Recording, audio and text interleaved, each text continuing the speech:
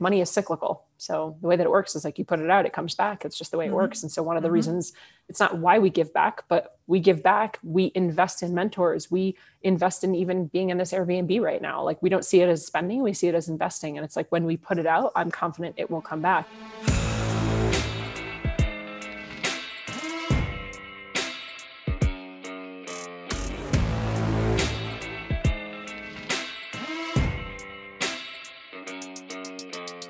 Welcome to Amplify. We are here to help you own your truth, use your voice, and stand out as the most unapologetically aligned, abundant, and authentic version of you, so that you can make a big impact in the world doing what sets your soul on fire. Because you and I, we are meant to stand the F out. I'm your host, Lauren Salon, and I'm a public relations and marketing expert, entrepreneur, speaker, former on-air entertainment host, and past professional fitness competitor and health coach. And several times per week, I'll be bringing you epic guest conversations and solo episodes, along with the tools, tricks, and tips that you need in order to step into your power, own your purpose, and stand out in the world as the most vibrant version of you. Because I believe that the more you are in the world, the more successful and fulfilled you will be. So what do you say? Are you ready? Let's get amplified, because blending in is bullshit. On today's episode of Amplify, I sit down with one of my besties, one of my dear friends and soul sisters, Jess Glazer. Jess is a former celebrity personal trainer and elementary school teacher. Jess turned her once cute side hustle into a multi-million-dollar business in less than 2 years. And yes, hit that first $1 million mark during 2020.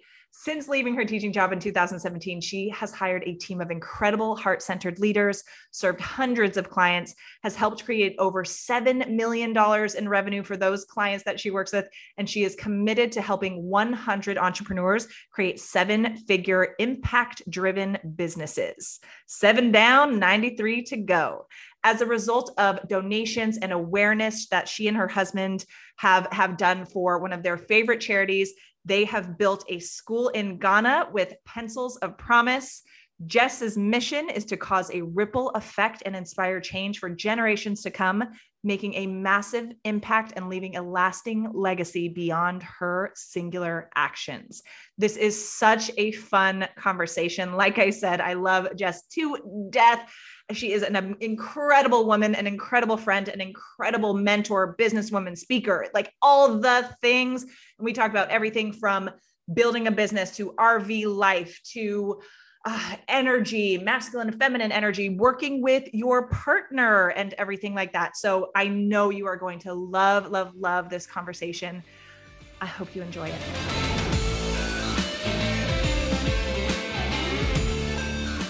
All right, everybody, welcome back to Amplify. I am sitting down today with one of my dear, dear friends, and I am so freaking excited for this conversation that we're about to have. It is the one and only Jess Glazer. I feel like I need sound effects like bow, bow, bow, bow, bow, bow, sort of thing.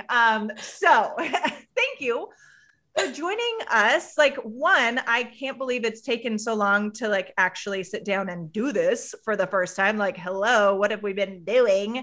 Yeah, this is going to be a great combo. And I'm just like selfishly excited for myself because we get to spend like the next hour together.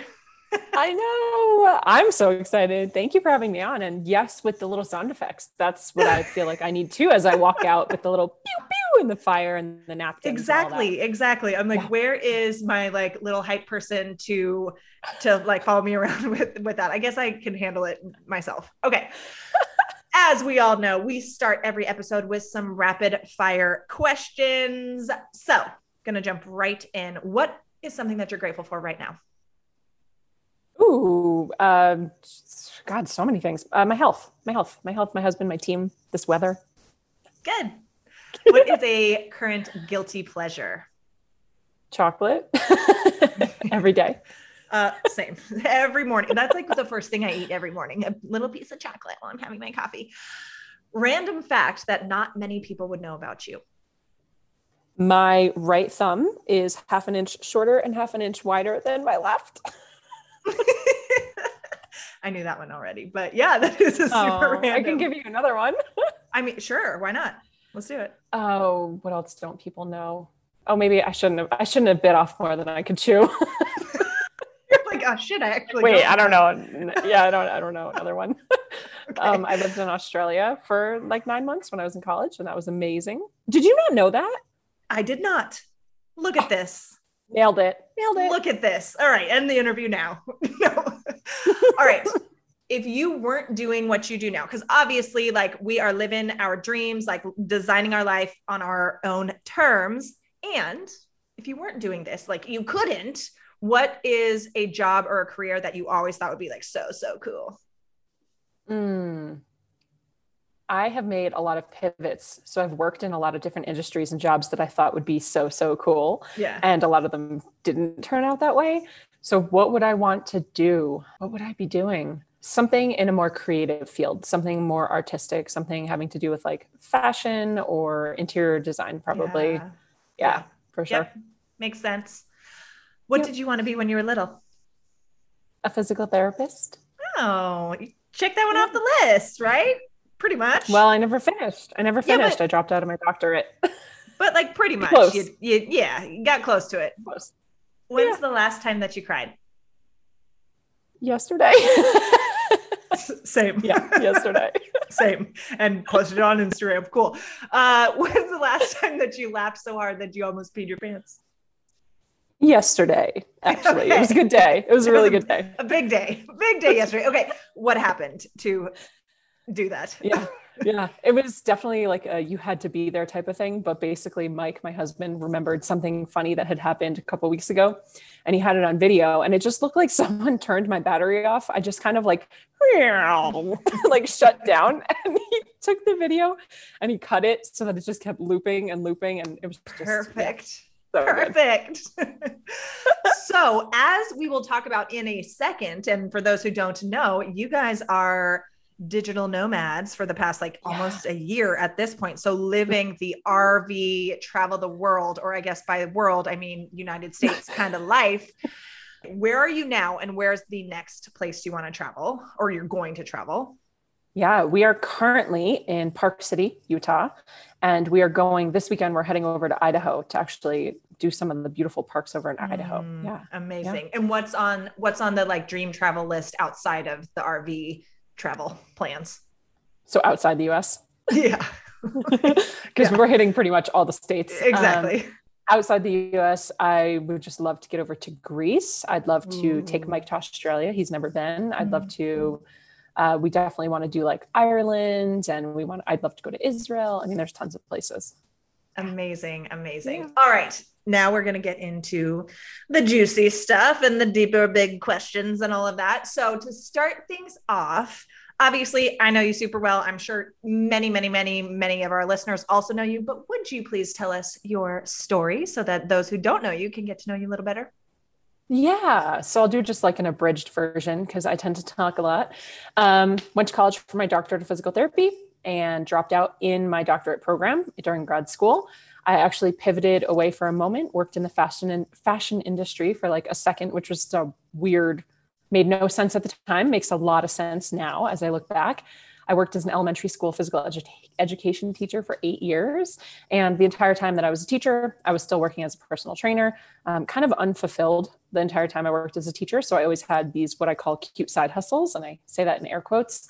And that would be anything from like hosting fitness events and retreats to just really anything in fitness. And so in 2017, I decided to leave my job as a teacher. I had no plan. The plan was do anything I needed to do to make ends meet and just put my ego aside. And if I had to go waitress or bartend or whatever, I just wanted to do something different. And at the time I was working, as a personal trainer and hosting these fitness retreats. And I thought that would probably be the path. It was like, how can I be the next Jillian Michaels, or at the time, Tone It Up or something like that. And my husband and I moved from New Jersey into New York City. We were, he was working in Manhattan anyway. And I built my kind of cute side hustle to a multiple 6-figure business really, really quickly. And so then a lot of the trainers in New York started asking me how and could I teach them. And so in November of 2018, I started very quietly sort of business coaching and helping some of my friends. And they started to get incredible results. And so I actually, over the course of 2018, 2019, made the pivot away from the health and fitness industry, which I was in for 18 years, and went full blown business coaching, shut everything down, like finished with all of my clients. I was doing a lot of like writing for magazines and fitness modeling. I just like tabled everything, went all in on business, scaled to multiple seven figures. And yeah, retired Mike, hit the road, and here we are now. It's so cool. And it's so funny because like, as you're saying this, so for those who don't know, yes, Jess and I are very good friends and have also worked together. So she's been my coach. We've done PR for her. So like, as you're telling your story, I'm like, I could say your story. I'm like, oh, I think I have this memorized also. So tell us about what your business looks like now, because even just like in the last year, it has evolved so much. Yeah. We have a couple different programs. We've really built out our team over the last year and a half. So we have 10 different coaches on staff, which is pretty incredible. Some are specialty coaches, some are more just like general business coaches. We have a few different programs, but our like signature program that we're known for is Empower, which is a 90-day group coaching program helping people build and create their own coaching platforms as well. That's really like the meat and potatoes, if you will, of the company. But we have a secondary program, Elevate, that's for the higher level entrepreneur. We have some other stuff behind the scenes. We've got some products coming out, some physical things. I do some one-on-one coaching as well. And so lots of different pieces to the puzzle. Yes. And I'm like, what can we exactly talk about? All that. What do you feel like your big superpower is, or like what's your purpose, if you will, just like a chill question for you. Yeah. What do you think your purpose is on this planet? Like starting to sweat. My superpower definitely is taking things that might be difficult to understand and making them really easy to digest and understand. I'm a teacher to my core. And so the way that my brain works, it's just very much in that capacity. My purpose is really helping other people step into their ability as a leader to make difficult concepts easy and become relatable and take others with them and just continue on that ripple effect.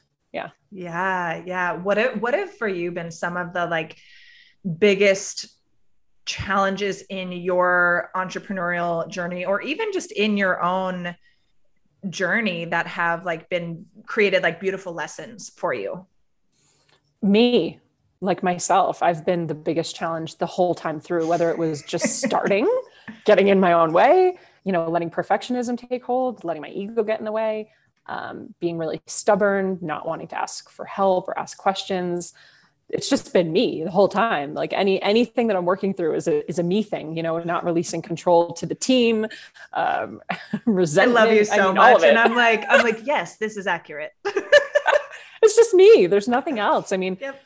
The tools and the resources are out there. It's like, can you get over yourself to ask for them, Yeah. Okay. So along those lines, because even just like, like maybe a year ago, girl, like you were still very much in that, like almost like workaholic grind, like hitting burnout kind of place. And maybe not a year ago, but like not that long ago. Yeah. And like you're just saying, yesterday. Like that was, like maybe, it's been a while since you've been in that place. Maybe, I don't know. And so like in the masculine, right? In the masculine energy and at the same time, like, in our conversations, craving more of the feminine and more of that space. But again, like you just said, like we sometimes get in our own way so much with that. So, and what I will say also, like I have seen you step into the feminine so much more and like work very hard to have more of that play between the masculine and feminine energy, and being able to see you like take full weekends off, or like take Fridays and Saturdays and Sundays off, and like have so much more playtime with Mike to adventure and explore and all that. So what helped you to really, and I will say too, like this was also when you were running a like near $1 million business. So like operating that way was producing great financial results and stuff like that. And it was like exhausting. So what did you do? Like, how did you really shift that? And it's always like, you know, it's always a work in progress, right? But like, what was helpful for you in getting out of that, like grind all the time zone? Yeah. I think so many of us probably can relate to this, but oftentimes we're told things or we're taught things and we don't actually learn them until we go through them ourselves. And so, you know, stepping into the feminine and more being and less doing and all these wonderful things that I read and hear about, what it was for me was burnout, not once, but twice. And it was really having a moment where I was on my knees in our apartment in New York City. I had already gone through one stint of burnout. This was the second time around. And I had a breast cancer scare. And I was on my knees just crying, like, I did this to myself. Why do I keep doing this? You know, I should have learned.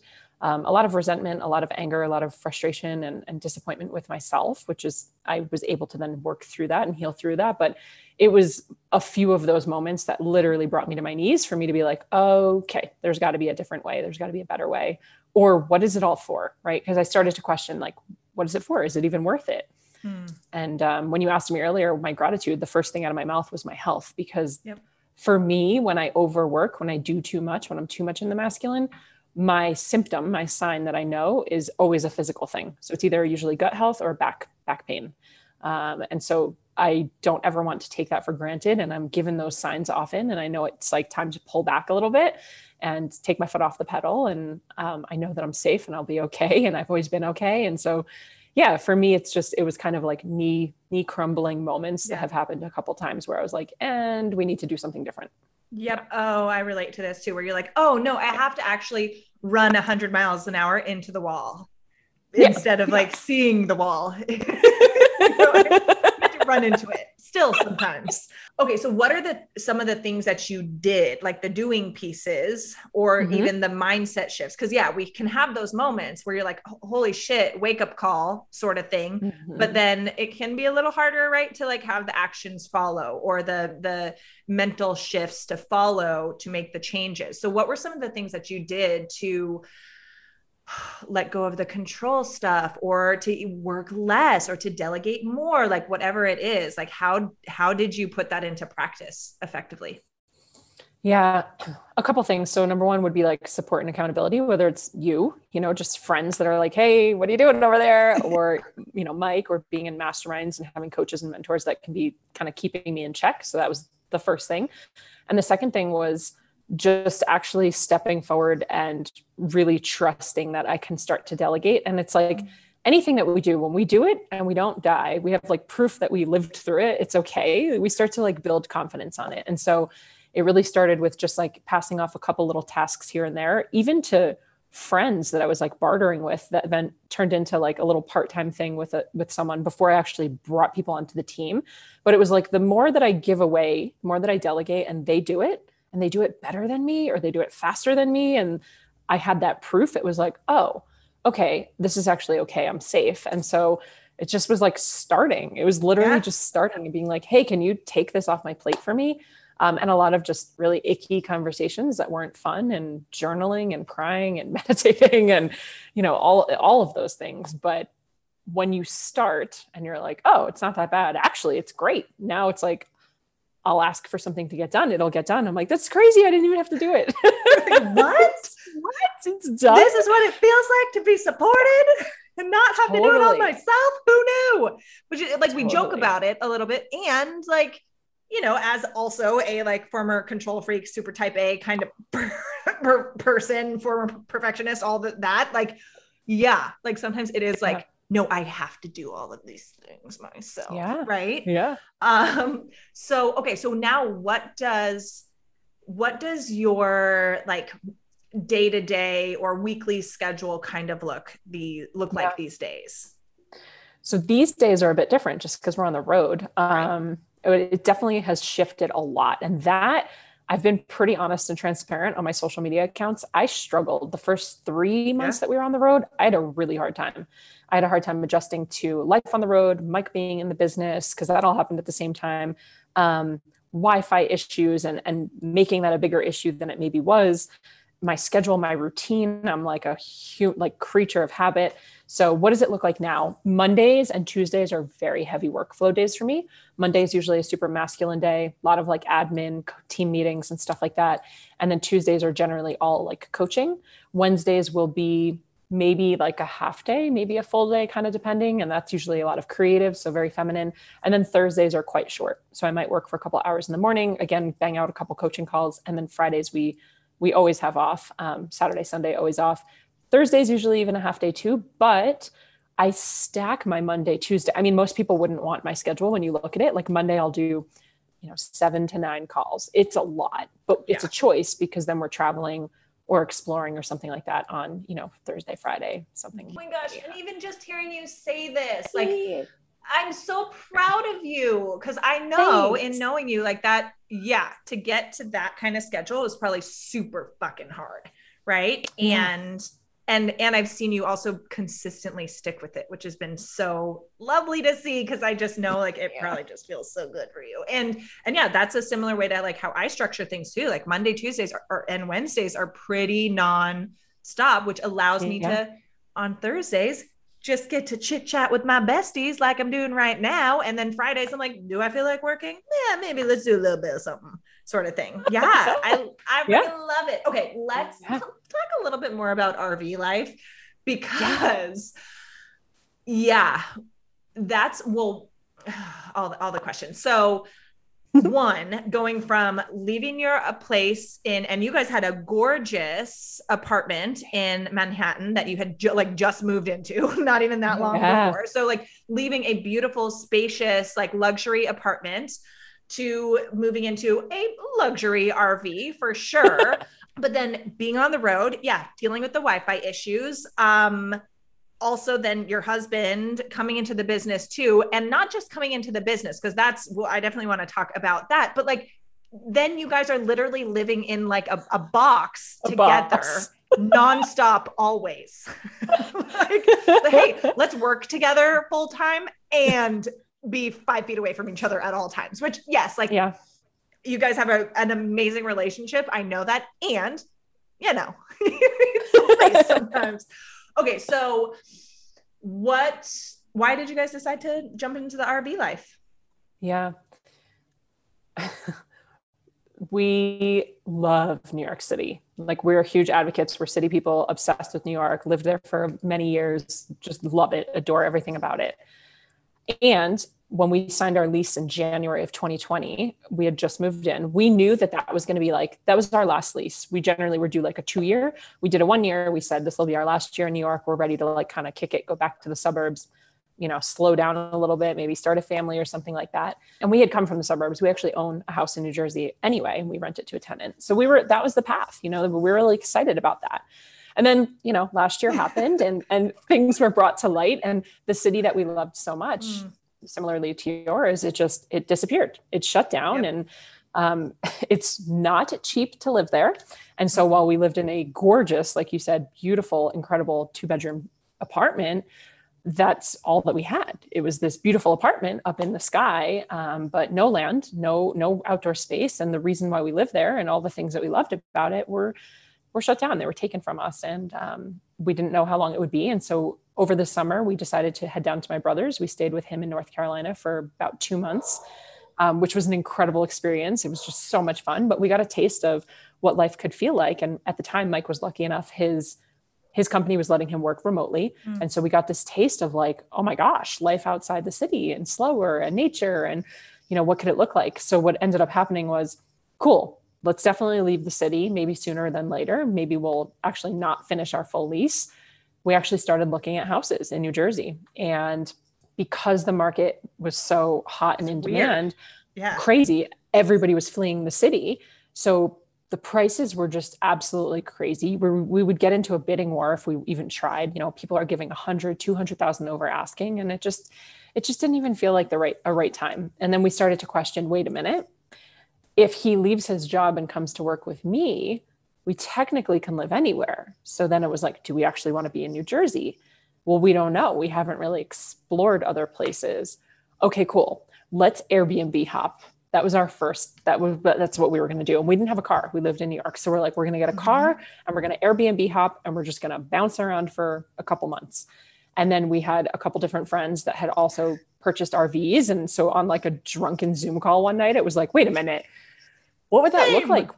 Yeah. Like we've never even been in one. We've never seen one. So we went and we looked at them and it was like, could we see ourselves living in this? And so you guys had never even like done RVing or like, had you been camping before or anything like that? No, maybe like twice. I'm like camping when I was 20 at Bonnaroo, you know, like, or a fish festival. Yeah. Yeah. Oh yeah. No, neither of us. Oh, big So when change. we went to look at them, big change. We were like, we're not roughing it by any means, as you alluded to. We're not roughing it, but we looked at them and it was kind of like we could totally do this. And so, you know, with him leaving his job and we can go anywhere and let's just take our house with us. And yeah, we just pulled the trigger. From the day that we looked on a Saturday for the first time ever, and we purchased our RV the following Friday. Like it was a week. So cool.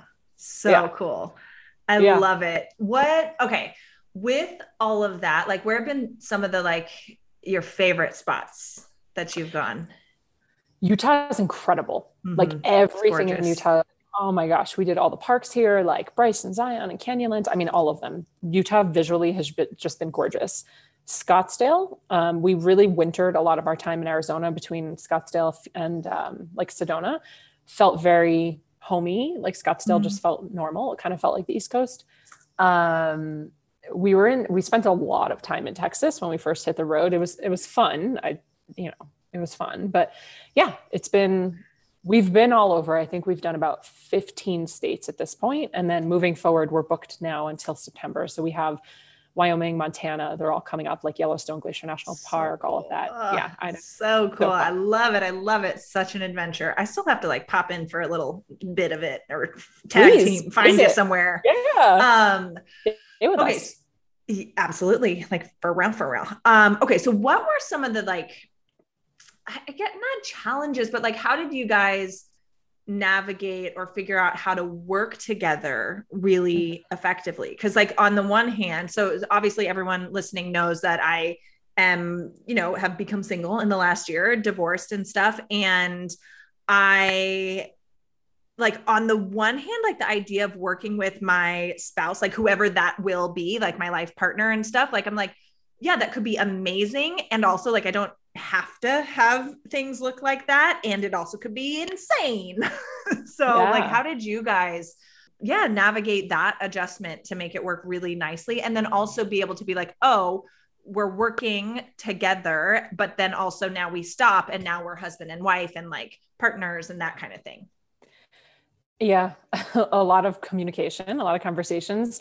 One of the reasons why we made the decision when we did for Mike to leave was the person we were looking to hire or what we were really going to need in the company was exactly what Mike does and what he's really good at.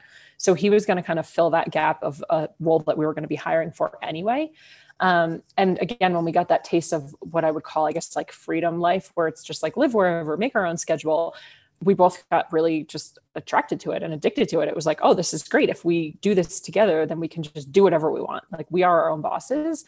And so that was kind of always the like the North Star, if you will. It was a slower transition for him to come in. He kind of started coming on team meetings because there's other people on the team as well. We all started to feel out like, how is it going to work? Where is it going to go? And when we first got into the RV and on the road, he was really just taking care of like all of our life stuff. I mean, there's so many things that had to happen with him leaving the job and, whatever, just life stuff. And in terms of transition from like day to night, almost, we take a non-negotiable walk, every day. And that's usually where it's like, we're shifting out of work and into relationship. And most of the time the walk is silent. Like we don't even necessarily talk at first, or we'll still be talking about work and we have to like check ourselves. Yeah. The start of it, you're like CEO mode. And you're like super masculine. Yeah. And just time away too. Like we've really had to like learn. Some days we only have, we have one car, we tow it. And so like, I'll take the car for the day just to like, whatever, just go to a coffee shop or go to get my nails done or something, or like he'll take the car and do something, or, time away. He's had some like guys weekends. I've had some girls weekends, just even going for a walk alone, like multiple times throughout the day, we'll take walks. And sometimes I'm like, I'm just going to go by myself. And it's like, okay, cool. We honor that for each other. So lots of like separate time and making sure we kind of plan that in. But it has been the coolest, really, really hard, a lot of growth, but the coolest experience. And like, we will not go back to. I love it. Have you guys like jobs? Yeah, no way. And have you guys like learned like fun new things about each other in this process? Like, oh yeah, for sure. Yeah, for sure. But all of it, not just the work stuff, even just the RV stuff. I think one of the things that's been cool has just been what we like and don't like, and how we're both empaths. And so like how much energy of like places. So for example, right now, literally, we're in an Airbnb in Park City because our RV is actually parked in Salt Lake City. And just the energy of it wasn't like vibing for us. So we left it and we like came to the Airbnb, but just learning that type of stuff too. We don't necessarily want to be in a city anymore as we've been away from one, but like we need to be near it. We both need like some hustle bustle, and 20, 30 minutes away from like major shopping not malls, but Target, right? Like that type of thing, Whole Foods. Yeah. That's been interesting. And then also landscape, we're learning so much too. Like we'll drive somewhere right now where we are. It's super green. We haven't been anywhere this green since we left the East Coast. Yeah. A lot of orange, a lot of orange, a lot of desert, and so like just even learning about like how we feel in different weather and different, like with water or mountain or dry or whatever. It's just been really, really cool. And the coolest thing is we're on the same page. We feel the same way. So it's like, he's like, nice. I need the ocean. You're like, I need the desert, Yeah. Shit. Yeah. So cool. I love that. Okay. For the past, like, obviously, like, I feel hopeful that things are kind of like, shit, who freaking knows, like opening back up and like maybe gonna stay open or whatever. Like there's a shift that's going on in the country, which is lovely. And like, we all had this like fucking weird ass year and a half, right? It was like surreal in 1,000 different ways. What were some of the biggest, or like, what was one or two or something of the biggest lessons for you with everything that has gone on in the past year, like in the world? Probably just how like adaptable we all are. I mean, right at the beginning, it was like, oh my gosh, everybody's world flipped upside down. And within like 2 weeks, everyone was just settled into a new routine and it's the new normal. And I think it's interesting to just see how adaptable we all are. And like, what do they say? There's a quote with like creativity. I'm going to butcher it, but it's like, if you want someone to like express creativity, give them 2 crayons, not the whole box. And like that's really how you tap into like how do you reimagine, even entrepreneurs, right? Like, how do we imagine things? How do we reimagine? How are we creative? How do we adapt? And so it's this concept of like 2 crayons, not a box. And I feel like the last year and a half has been like, all right, you have 2 crayons, like, go ahead. Yeah, we're going to break one in a week. Yeah. That's right. You have 1.5 crayons and one of them is white. So like, it's not even colorful. Yeah.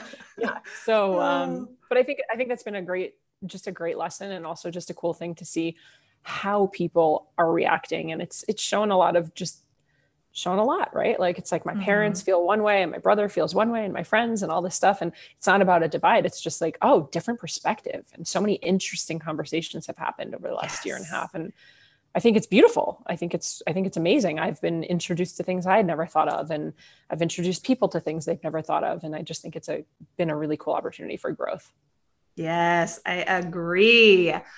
Okay. So one of the things that I admire you so much for is your ability to like stay so focused on, like, I'm going to be real, like the same thing for a long time. And obviously, like, even if you're teaching the same stuff or running the same program or whatever, like, your business and life as an entrepreneur changes like every freaking week. Like, it always looks different. We're always growing so we can serve bigger. And cause like, we're obsessed with that kind of shit too. So it never is like, when I say like the same thing for years, like, it's really not the same thing. And as somebody who's like, every 6 months, I want to create a new business or a new program. And sometimes I just do, like, I'm like, oh, just stay so focused on the main thing and like so consistent with it. And I'm sure there are times when you're like, oh, this training again, I've trained on this 100 times, right? Like, how do you stay so disciplined and focused and passionate, like teaching the same kind of stuff for years now? Yeah. I'm like, thank you. Question No, mark. it is. It is. Well, and here's the thing, like We're wired differently, right? Like, yeah. like, and with that too, like having been a teacher, and that's like such a natural thing for you. I'm like, no, I'm like an ADD CEO serial entrepreneur. And that's how I have to operate is like variety, change all the time. Yeah. Yeah. It's so interesting. I always think of like back in the day, I was a college gymnast. So I like think back to like, 20 years of gymnastics, but then also the teaching, like you're saying, it's repetition. And so part of it, I think, is like I am wired just differently where I'm like, okay, I can keep doing it. But to your point, it's not always fun and exciting. Like, yeah, of course I get sick and tired of talking about the same thing. So for me, it's how do I make it different? How do I get to reimagine how I produce or how I provide or how I show up or how I serve?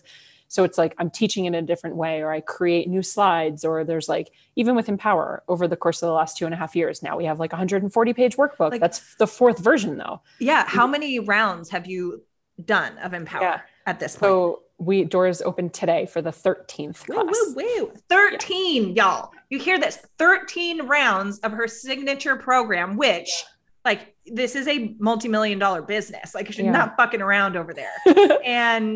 And yeah, 13, like that, but like it's not even the same thing. Like you can't even say that course 1 is the same or class 1 is the same as class 13. Right. Like it's a totally different program and a totally different experience. And I'm teaching the same content, but it just in such a different way. And for me, that's what the team and I sit down at the beginning of this year. We're like, okay, how do we make it fun for me? Because it does get stale and stagnant. But I also think I am just wired that way where it's like, that was gymnastics, repetition. Like as a teacher, here we are 8 years later, like here's the soccer unit. Like it's the same thing, right? Like every year it's like, superpower statements for the 5 millionth time. Exactly. So for me, it's like, how can I recreate and reimagine how I'm showing up and how I'm teaching it and make it fun for me, which ultimately makes it more fun for the client. And absolutely just comes from client feedback.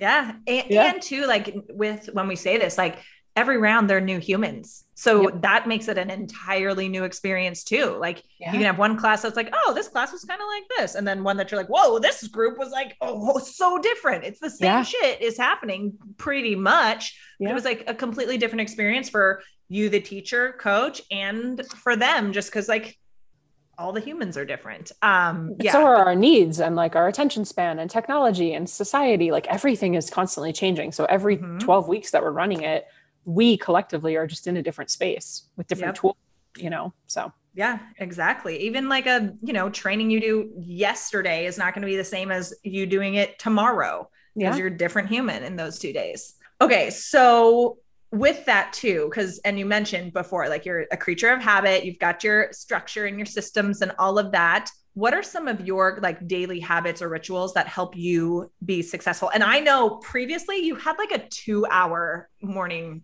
practice. I don't know if it's the same. I feel like it's probably evolved a little bit as you've become less, it has to look this way every time. And if I don't do my 5-hour morning thing and nothing is going to work.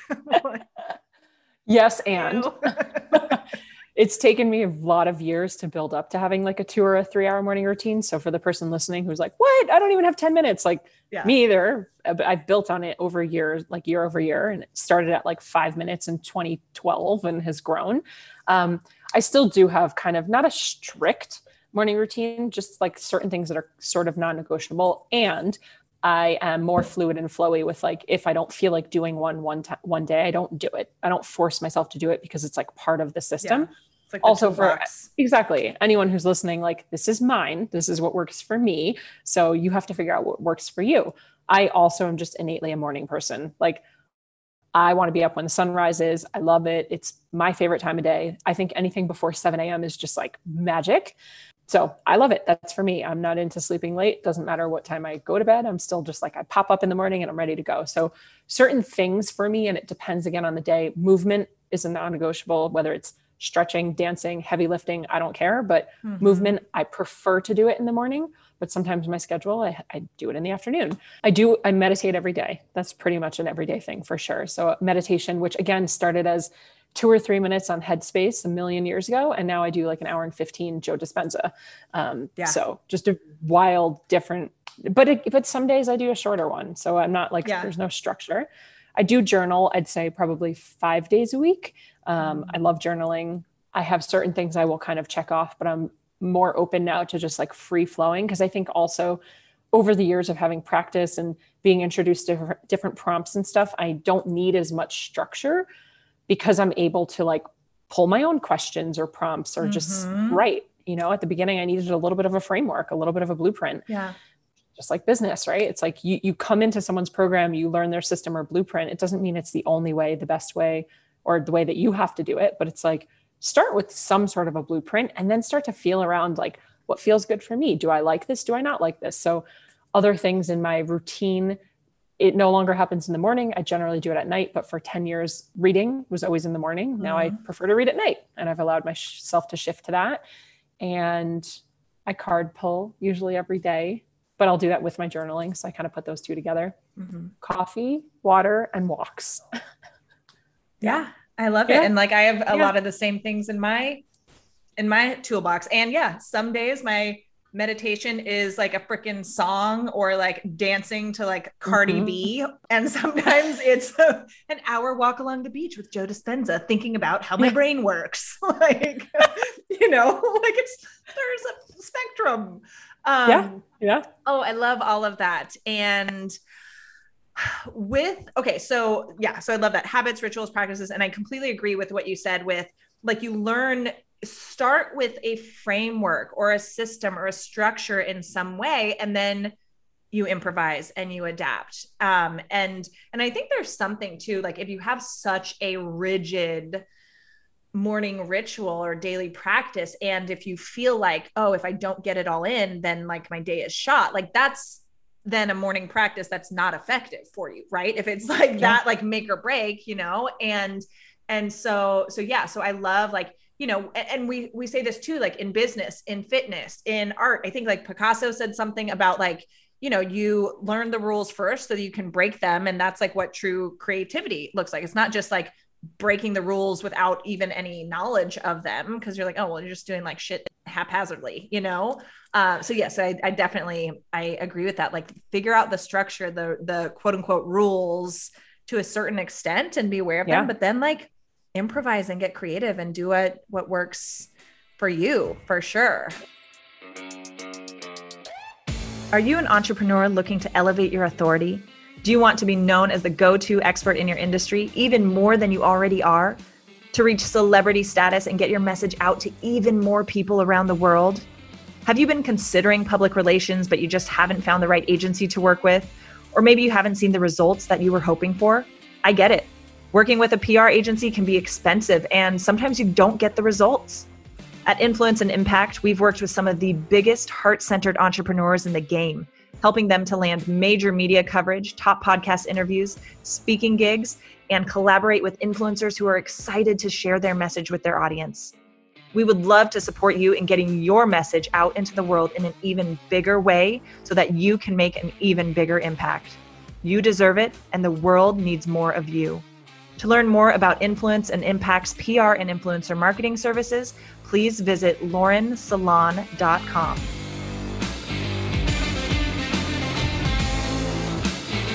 Changing gears a little bit. I know that for you, like charity and giving back is such a huge value for you and such a priority. And I believe with every single sale that comes through, a percentage of that is donated, correct? Will you tell us a little bit more about that? Yeah. Thank you for bringing this up, because it's part of the ripple when you get to talk about it. When I left education, when I left teaching in 2017, I committed that I would always be involved in education in some capacity. Doesn't matter what your opinion is on public school systems or not. Education it's so important.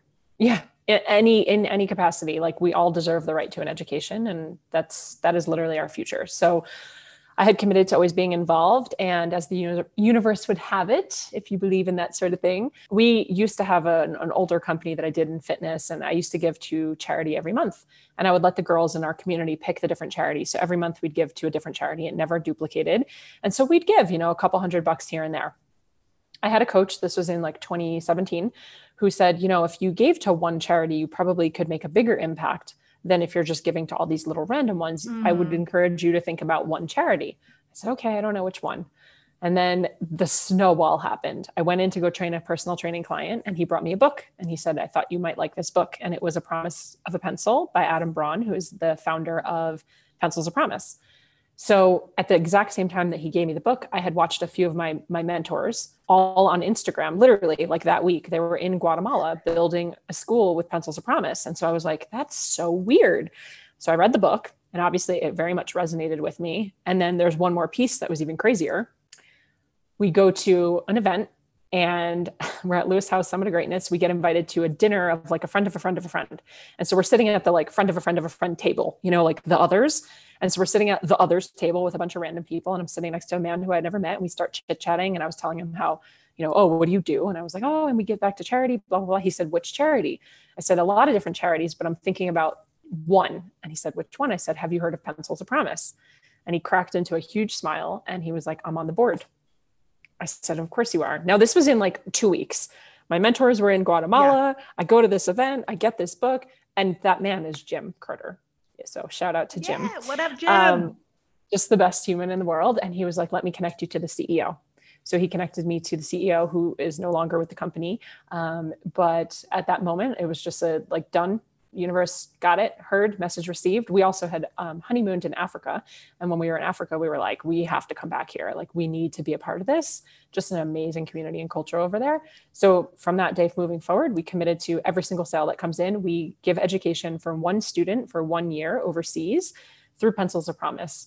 And because we were able to raise so much money and donate so much money and just raise so much awareness, Pop actually gifted us. That's kind of a loose term because it was our donations, but they gifted us with a school. And so we actually built our own school during 2020, and the doors opened January of 2021. So we have a school over in Ghana. Yeah. And it's named after my husband's late mother. And so it's donated to her. It's in her memory. And yeah, all the students that come through any of our programs are just giving back to the students over there. And I cannot wait to go. I know. I can't wait to go. I want to visit. That'd be so cool. Oh, I love that. And it's so beautiful. And I know that you feel that like every business owner should do something like this, right? Like have some charitable give back. Like speak into that a little bit more. Yeah. So we obviously don't force it, but part of our programs, we teach the charitable give back component, and we talk about different ways that you can do it. And we introduce different ways, whether it's giving a percentage or if it's a 1-for-1 or if it's like a lump sum. And we have an accountant on staff. We have a financial coach that helps out in all of our programs, and she dives into what it could look like just to be giving, and you know, what is an okay safe percentage, and when you're looking at your profits and your revenues and all these different things, right? Because a lot of questions come up. And so while we don't force it, we heavily encourage it. And I would guess, my guesstimate would be about 97% of all of our graduates have a charitable component to their businesses, and they pick whatever they want it to be. And it's just, it's so cool that we help them create that. And that's, again, part of the ripple. That's beautiful. I love it. Yeah. Okay. So you mentioned a bit back, like your reading habits and stuff. And I know that you read a lot. What are you currently reading? I'm currently reading The Great Pain Deception. Oh, yeah. What is this? It's really good. So it's kind of around the concept of trapped emotion and healing with our brain, and how, as far as I've gotten in the book, how a lot of our physical pain that we feel is actually just manifested in emotions, and you can fix it and heal it. And it's very similar to a lot of the Joe Dispenza placebo effect type of stuff, but it's really good. And it was written, it's Stephen something with an O, and it was written based off of his experience that he had through just like a lifetime of so many layers and layers and layers of pain and injury. And it's very cool. So I'm currently reading that. Oh, I think that stuff is fascinating. It's like the emotion code you mentioned, Joe Dispenza. Yeah. And it's so true. Like, unless you have an acute injury, right? You get hit by a car, you get like knocked while playing sports and like tear something or whatnot, like fall off something, break your arm. Like, unless you have an acute injury, a lot of the times, like, physical pain is, an emotional manifestation. And like, I know for myself, like and I think we've probably talked about this before, like I was dealing with sciatica, like nerve pain, for a year straight, and did all the physical things that you can do, like consistently. and never actually solved the problem. And then within 6 weeks of going to therapy, it went away completely for good. Like, of course it did. Well, yeah, there we are. Hi, it was in my brain, not my body, really. Oh gosh. Yeah. So another thing that I want you to share about a little bit is you a few months ago did a 30-day learn how to, I believe it's called shuffle dance kind of challenge. And starting from like a complete beginner. So Jess was, for those of you who maybe haven't been following Jess that long, she was learning how to shuffle and posted like, stories documenting that journey of learning how to do it every single day for 30 days. And like the first one, was like awkward. Right. And then by the end of it, I'm like, look at this bitch. Like, look at my friend. She's so good. Retire and do TikTok. Just kidding. Okay. So why did you do that? Twofold. One was just to give myself something new to focus on that wasn't income producing, that had no tie to becoming income producing. It didn't have to do anything for business. There was no pressure around it, and just something like for fun to fill my cup. The second was actually to commit to something to be more in the feminine energy, which is kind of counterintuitive because it was like in my schedule to do the thing and maybe even like watch a YouTube video, right? But like it was more just like holding myself accountable for movement again. I know you get it coming from the fitness industry. It's like, I also used to do bodybuilding and fitness competitions. The thought of not working out for a day, being a college gymnast, like my whole life I've worked out. Yeah. However, the last 2.5 years since the company really like exploded and scaled, and then the move to the RV, all these different things, that stuff really started to take not even a back burner. Like it was in like the guest room. I mean, it was so rare that I was moving. I was barely even like walking. And so physical pain started happening more. I just wasn't feeling good about myself. And so it was like, how can I make it fun? Because I had done everything from like, yoga. I have 700 certifications, like whether it was CrossFit or yoga or whatever. I've tried everything in fitness and I've done all the things, and none of it was sparking joy. None of it was exciting. None of it was fun. I wasn't motivated, but I love dancing. And I see these little 20-year-olds bopping around doing this shuffle dancing. And I'm just like, I want to learn how to do it. Whatever. I'm almost 40. Who cares? Like I can learn how to shuffle. And so it was just it was for me. It was for me. And ironically, in posting it and being consistent about it, people were loving it. Not the dancing, but just the like, thank you for putting yourself out there and being a beginner and being brave and looking stupid, really. And I don't look like what I would want to, right? I see these girls on TikTok and I'm like, God, they're so good. But like, it's okay. I'm not doing it to be so good or to turn it into a business. I'm doing it for me. And every time I've taken like a Zoom shuffle dance class, which has been just a small handful of times I've signed up for them, I'm glowing. Like I'm having the best time. It's so much fun. And it doesn't matter what it looks like, it's just, so yeah, it was for me. It was for me. I love that. Is there a new skill on the list or coming up? Well, it's funny that you said that. I've always wanted to learn how to skateboard. Yeah. But I don't have one yet. I did not purchase one yet. I think I might, but more just even the shuffling, because it was like cool. I was consistent for 30 days and then I didn't do it for 30 days. And then I started getting back into it again and then I stopped. And so I think just holding myself accountable and doing that and having fun with it. I am really excited to get back to like dance classes. And I think one of the things that I struggle with on the road is not having that, like a gym to go to, a studio, dance classes. But if I flip the perspective, I get to try things in all different areas. It's just not the consistent, like once a week or a 10 pack or something. I'm kind of just like popping in and trying, which is awesome. It's really, really cool. So I'm excited to get back to like that type of stuff. Cause it's just, it's fun. It's just fun for me. I love it. Yeah. That's so cool.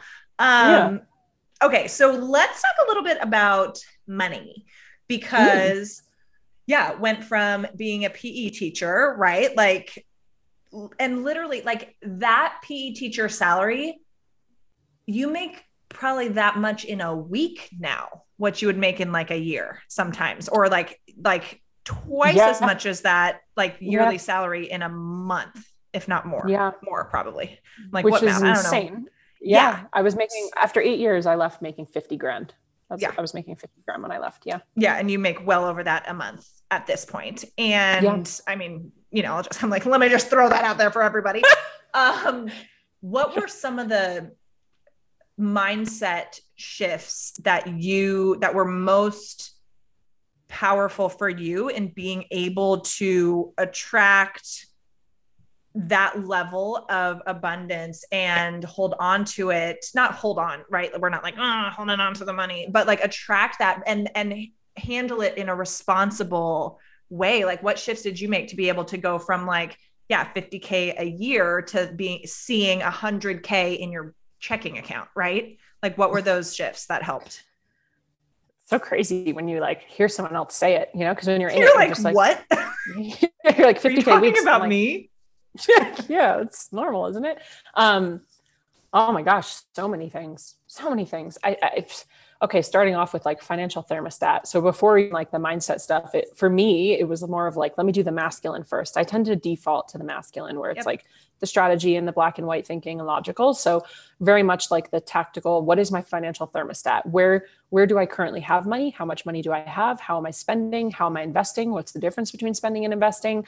Looking at things like, I never had a 401k because I was a teacher. So it was a 403b, but like looking at that, right? Like, do I have savings? And also how involved is Mike in my money? How involved is my dad still, or my parents in my money? And where do I had like bat mitzvah bonds, from like when I was a kid. It's like, where is all of my money? Yeah. And then doing exercises and seeing like, how can I actually create money, not just out of thin air, which is what we do now, but how can I create money? So if push came to shove, if I had to sell every single thing that I owned, every book, every coffee mug, every laptop, right? Like all the things, my clothing, how much money can I come up with? Like how fast can I create money out of thin air? And when I started to realize like money was all around me and that I was literally just like swimming in it, I started to then change like my money mindset. And then it started to go into the deep generational, the things that we were taught, society conditioning. How do I think about money? Do I believe that it's the root of all evil? Does it grow on trees? What did my parents say to me growing up? And it's not about they did bad or good or they were right or wrong. It's the conditioning, right? It's the societal conditioning. And it's how do I look at it? Which is interesting. And for me, it was a really deep dive because entrepreneurs, that's not something that happens in my family. We come from a family of like doctors and lawyers. And it was already like, quote unquote, bad enough that I went to school for physical therapy, got my undergrad degree, but then dropped out of my doctorate program. So I was already a failure. And then looking at it, then I went into like fashion for a minute, which definitely was like another failure. What is happening with our daughter? Right. Exactly. And then when I went into teaching, it was like cute and it was safe and it was secure. And at the time, my parents were like, go get a teaching job. Like, just do something, right? Like, just get a job. You're 22, 23 or whatever. I had, grad school and then another college. So even teaching for me felt like, for me in my story, felt like a failure because I was like 50 grand a year. But healing that relationship around success and redefining success and money and what does it mean and what does it give us and what does it bring and how do I feel about all of it? So after like the masculine, where is the money? Then it was the feminine, how do I feel about money? And then being open to receiving it. And, fortunately, the people in my life, my mentors, my father, my brother, my husband are all very like good with money. They're very money savvy. And so I've just had a lot of good lessons and understanding like moving money and credit and interest and all these different things. And so I started to step into really enjoying like playing with my money and where can I put it and how can I move it and how does it feel? And I think also money is cyclical. So the way that it works is like you put it out, it comes back. It's just the way it works. And so one of the reasons it's not why we give back, but we give back, we invest in mentors. We invest in even being in this Airbnb right now. Like we don't see it as spending, we see it as investing. And it's like, when we put it out, I'm confident it will come back. And it does, right? Like yesterday was a great day. Tenfold. Exactly. Yeah, exactly. So I love it. Lots of work around money. And I think for me, the best way to learn is to teach. And so now that I get to teach this stuff, the more that I teach it and help share with others, the more that like it deepens within me and I like embody it and integrate it. And I'm like, oh, this is easy now. Like, this is fun. Yeah. Oh yeah. For sure. Yeah. Okay. For you, and this question just popped up. I was like, I'm curious. I haven't chatted with you about this. What are some of the biggest shifts you've seen in the coaching industry or the online business industry over the past year? And like, what shifts do you see coming or that we're like kind of stepping into right now? Well, I think it's no secret that like there's a lot of coaches. Yeah. There's a lot of coaches out there, and everyone talks about being saturated. It is saturated. Like, I'm not going to argue that it's not. There's 8 billion people in the planet, but a lot of people are on social media and a lot of people are now coaches. And so you can find a coach in any capacity, in any industry, anytime, anywhere. So it is saturated. However, I feel that a lot of this is just my opinion, right? But I feel saturation is not necessarily like the problem or the challenge. That's not the competition people feel. Market sophistication is what people are feeling. So as the market is becoming more sophisticated, as the coaches, as the industry is not new. My own mentor has been doing this for 14 years online. Like, it's been around for a while. It's just new to the general population. It's like there were the innovators, and then there were the early adopters, and now we're already past that. Like, getting in 2012, 2013, when I got in, that's more of an early adopter phase. This is now just like everyone at the masses. So it's not new. And I think as the market has become more saturated and more in demand, more people want it, more people want to be a part of it, more people are looking for coaches, the sophistication has just gotten more, which means like marketing has gotten better, messaging has gotten more clear, the way people are doing things. Maybe it was even for a couple of years like ads, right? If you were spending money on ads, you were going to be above, or you were going to get there faster, which isn't necessarily true at all. We just had our first stint in playing with ads for the first time, and that was not our experience at all. But it was a beautiful lesson. So I just think it's getting more sophisticated. I also believe, this is my personal belief, it's not regulated. The coaching industry is not regulated yet, and I think it will be. And I think, unfortunately, something probably not great will have to happen. Something will have to happen like for it to then scam, like exactly. Shit. Yeah. And then there will be some sort of a crackdown on the coaching industry, which at that point, I think the cream will rise. And whether it's people who are, the messaging is really clear, or they have more experience or certifications, whatever it is, more clients, I do think at that point, it's going to start to kind of like separate the industry of like, not the beginners, but just like any industry, like the certain cream rises. That's my belief. I'm not saying it's going to happen. I think, unfortunately, it's not regulated. So it's kind of like the wild, wild west out there in coaching right now. And I do think I've even seen things being cracked down on already. Specific to like scams. Like, give me the tea. I've seen some accounts get shut down for over promising or like scammy type language, or even Facebook, like with Facebook ads and stuff right now, despite their issues they're having with iOS and all that. There's so many words you can't use. Like, if it's at all could be confused with like multi-level marketing. Interesting.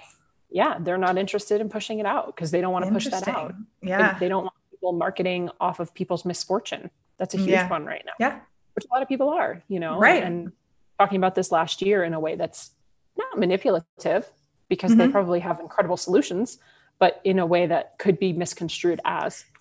Exactly. And just like we're seeing with the media being like, fear, everything's terrible. You're going to die if you leave your house, and we see the results of that and what that has done to people who are believing it, right?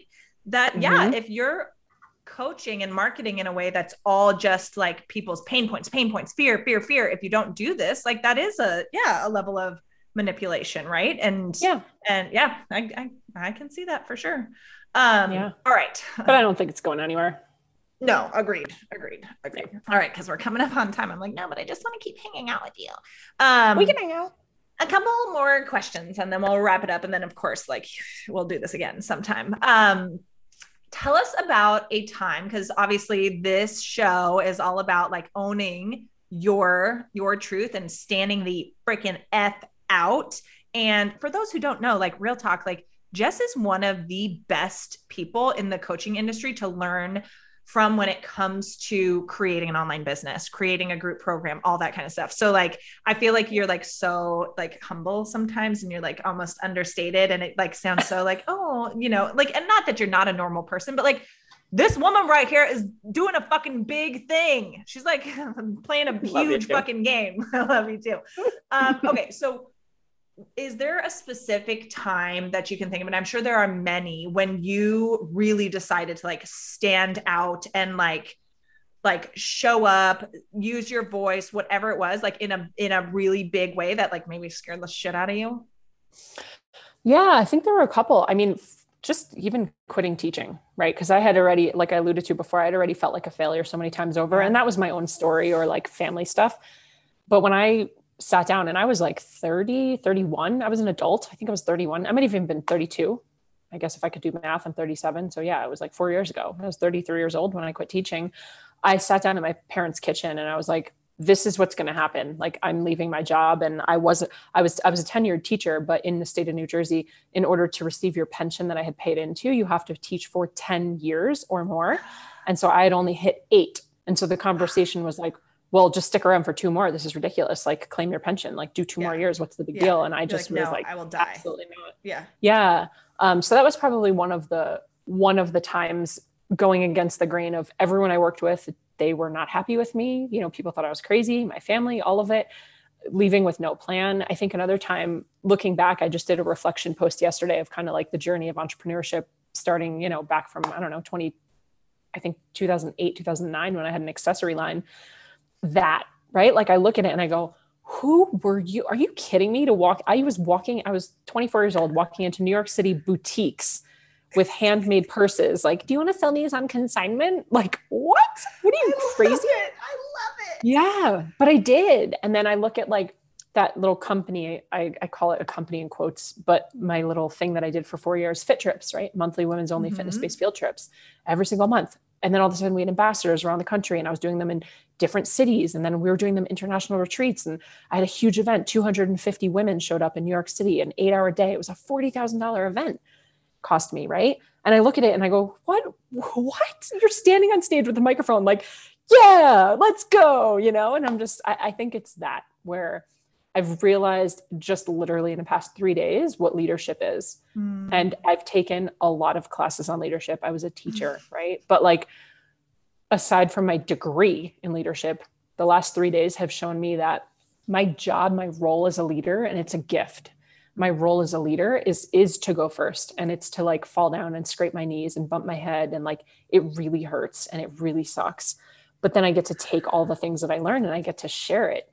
And that's the coolest gift in the world. And so now I'm like, I will continue to lead no matter what. Like, give me the flashlight. I don't care if it has a battery. Like, I'll figure it out. I'll bump my knee. I'll scrape my elbow. But it takes like sitting in the shadow and crying through like some of the growth and the pain and the challenge to be like, okay, all right, I understand this is happening for me and not to me. And now I get to go share that with whoever it is that wants to listen.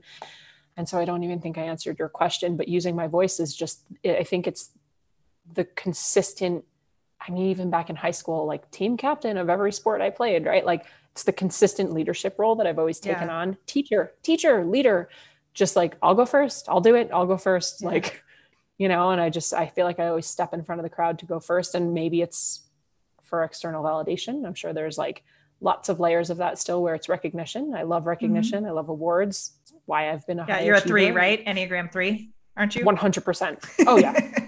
Oh yeah. I'm like, oh my God, validate me. Which I'm working on. Right. But it's also just like the lack of fear where I'm like, fine, it's fine. I'll go first. No one wants to go. No big deal. Like, big river of snakes. Like, sure, sign me up. You know? Snakes. I got you guys. Don't worry. I'll be the hero. Yeah. So I think there's a lot of levels to work through, but it's that. Absolutely. I love it. Okay. I do have one more question for you. Well, one like big question for that everyone's going to love. And before I get to that one, okay. Empower You is launching right now. This is your signature flagship program, like the OG, learn how to build your motherfucking online business from start to like profitable, you know? Yeah. Tell us a little bit more about Empower. And if anyone's like, yes, please, me, I want that. Like, how can they get into it? Yeah.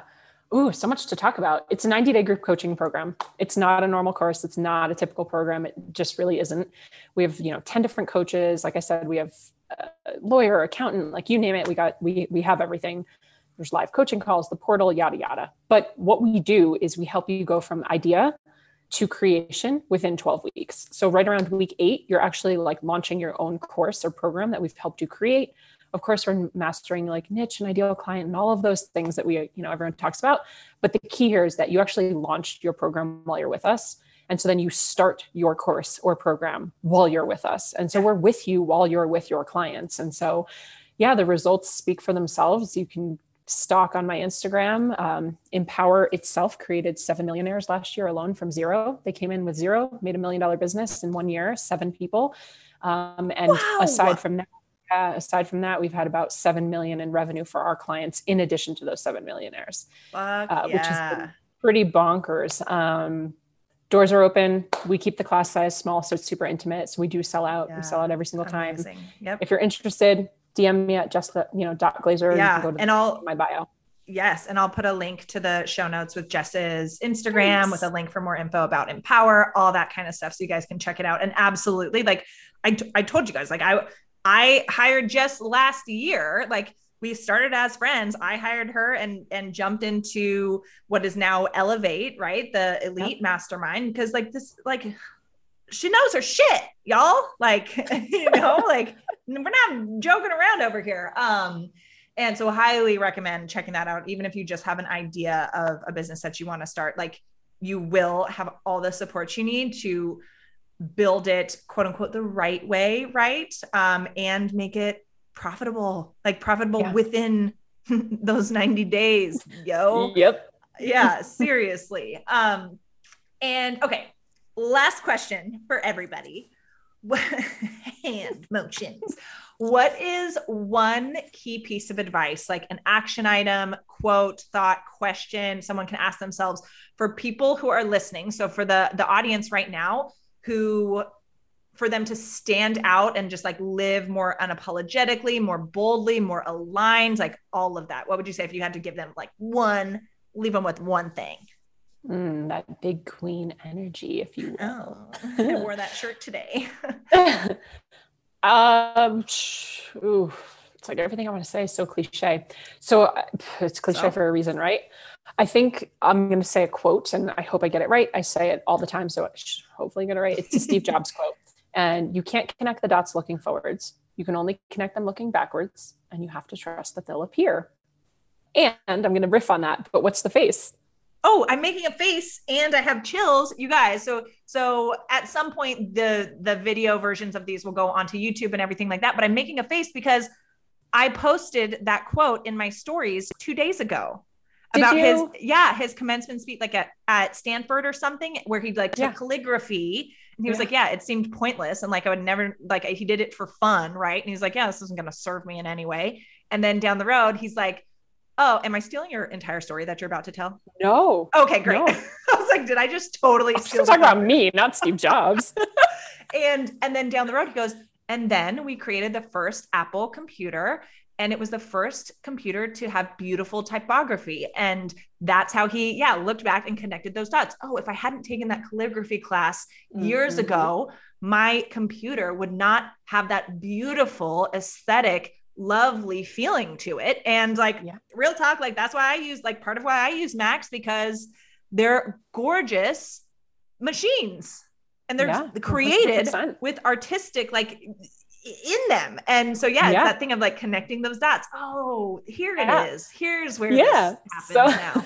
That's funny. So I say this quote all the time when people ask me my favorite quote. I don't know if it's like my all-time favorite. It just is always so fitting. And if you're not listening, like listen, close your eyes and listen. You can't connect the dots looking forward. And I want you to think about the dots as stepping stones. So you're in a river and you want to get to the other side. You want to get to the other edge of the river, the bank. And there are rocks, there are stones. And so you can't figure out which ones you're going to go on when you're looking forward. But once you get to the other side of the river, you can look back and you can point out each single rock that you stepped on. And the funny thing is, we get so caught up, and now I want you to visualize that you have like a flashlight with you. And we get so caught up, we wait for so long. It's literally now getting dark out because we are not making a decision on which rock to step on because we're so scared of judgment or fear of failure or perfectionism or whatever it is. So we're still standing on this rock that we've been on all day, and the sun starts to go down and it's cold and it's uncomfortable, and you have a flashlight. And now you're using this flashlight to shine around to look for the closest rock. And really all we need to do is just like step on whatever rock is near you and not worry about if it's the right or wrong. It's just taking one step. And if you continuously just take one step, you'll eventually get to the other side. And the funny thing is, like, if you choose, let's picture a rock to our right and to our left. If you choose the rock to your right, you'll never know what going to the left would have been. It doesn't matter. That's not your path. Like you chose the one on the right. And so that's the rock that you chose. And some of them that you're going to choose, you're going to slip. There's going to be like little algae on it. And some of them are going to be a little rocky because they're not actually settled into the ground the way you thought that they were. It doesn't matter. You get to practice your balance. You get to practice your quick movements or whatever that is. And you can just quickly hop to another rock. And so the cool thing about being a leader, to put a bow on it all, is that like I very often feel that I am standing with a flashlight, but let me be clear, I'm not at the front of the line. I have people in front of me. I have leaders in front of me and they have flashlights. And my only job is just to get to the next rock and then turn around and go, hey, are you cool back there? Do you need anything? You should come to this rock. Or, hey, just to let you know, this one's really slippery. You might want to try the one to the left. Let me shine the flashlight on the one to the left for you. Go ahead, step on it. You good? Okay, cool. You're safe, right? And this is it. We're playing a game. It's like Frogger. We're just going across the river. Like, yes. So to all the things that you asked before, the failures of like dropping out of physical therapy and kinesiology and then having like fashion design school and going to be a teacher, like every single thing that I've done has given me the tools and the lessons and the people that I've needed to be here. And I just know that that will always be. So there is no right or wrong decision. Like, that's it. Oh, I love it so much. I love that. Yeah. And what a beautiful way to conclude this interview. I've loved it. Thank you for spending an hour and a half with me. I love you to death. And there was so much value and goodness in this. And absolutely, you'll be back on the show. And I'm just so happy that we got to do this. So everybody, make sure you are following jess.glazer. I almost said .com, jess.glazer on Instagram. And then check the show notes for more information on Empower or just slide into her DMs. Thank you so much for coming on and sharing your freaking genius and magic with all of us. I adore you and appreciate you. Love you so much. Appreciate you. Thank you so much for listening. If you loved this episode and if you know of somebody else who is bold, successful, and unapologetically owning their unique magic while they make a big impact in the world, please send them my way. And it would also mean the world to me if you help me get this message out to as many listeners as possible. So if you liked what you heard, I'd be so grateful if you would please take 30 seconds to leave a 5-star rating, write a quick review, and share this episode with your friends. Be sure to tag me so that I can say thank you. And until the next episode, keep showing up, keep using your voice, and keep being you. Because the world needs more of your magic.